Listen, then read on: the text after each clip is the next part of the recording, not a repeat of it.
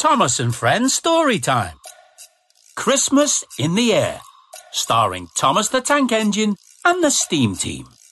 Based on the Railway series by the Reverend W. Awdry.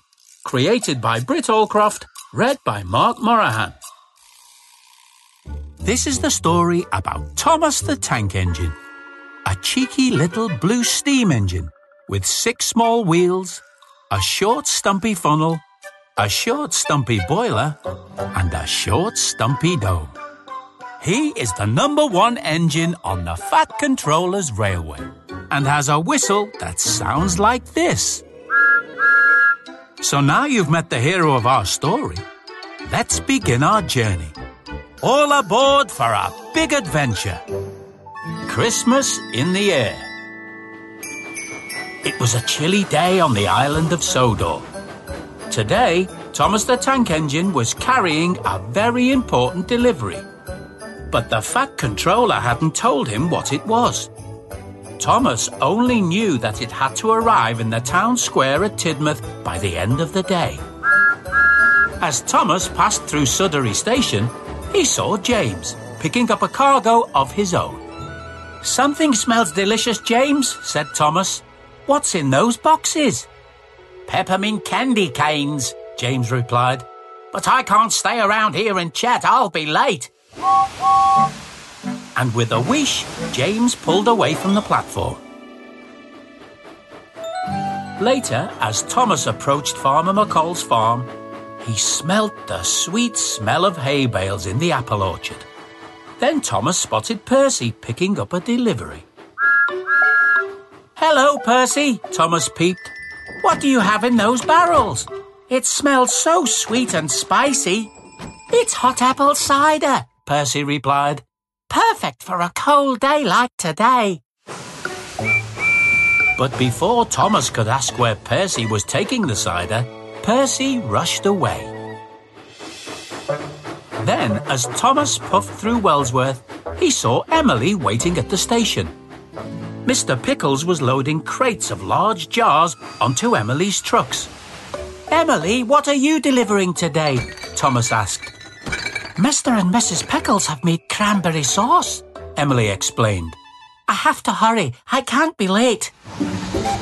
And Emily hurried away before Thomas could ask where she was going. As Thomas continued on his journey, he passed Gordon at Mr. Jolly's chocolate factory. There was a delicious smell coming from Gordon's carriages. "Gordon, what are you carrying today?" Thomas asked. "My passengers, of course," Gordon laughed. But as Thomas passed by, he could see that the passengers were all sipping mugs of creamy hot cocoa.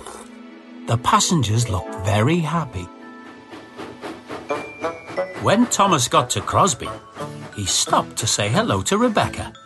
Rebecca was collecting a delivery of baskets. "What do you have in those baskets?" Thomas asked her. "They smell wonderful." "They're packed with warm pumpkin pies, straight from the oven," Rebecca answered, "for everyone to eat later." But before Thomas could ask what was happening later, Rebecca had puffed on her way. Thomas carried on through the countryside. "Everyone is carrying things that smell lovely today," Thomas said to himself. "And everyone seems to be going somewhere in a hurry. There must be something special going on."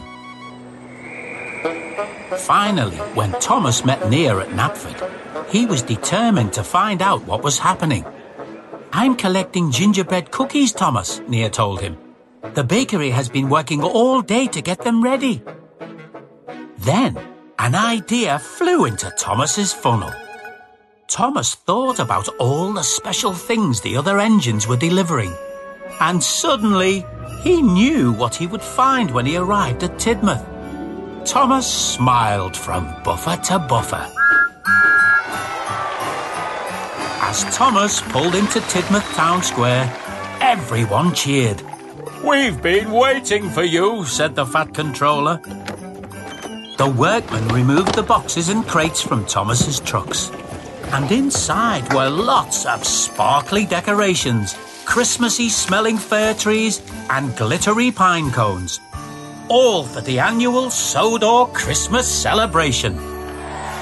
Of course, said Thomas. I knew I could smell something special.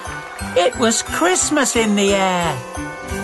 The end. Listen out for other adventures with Thomas and Friends Storytime.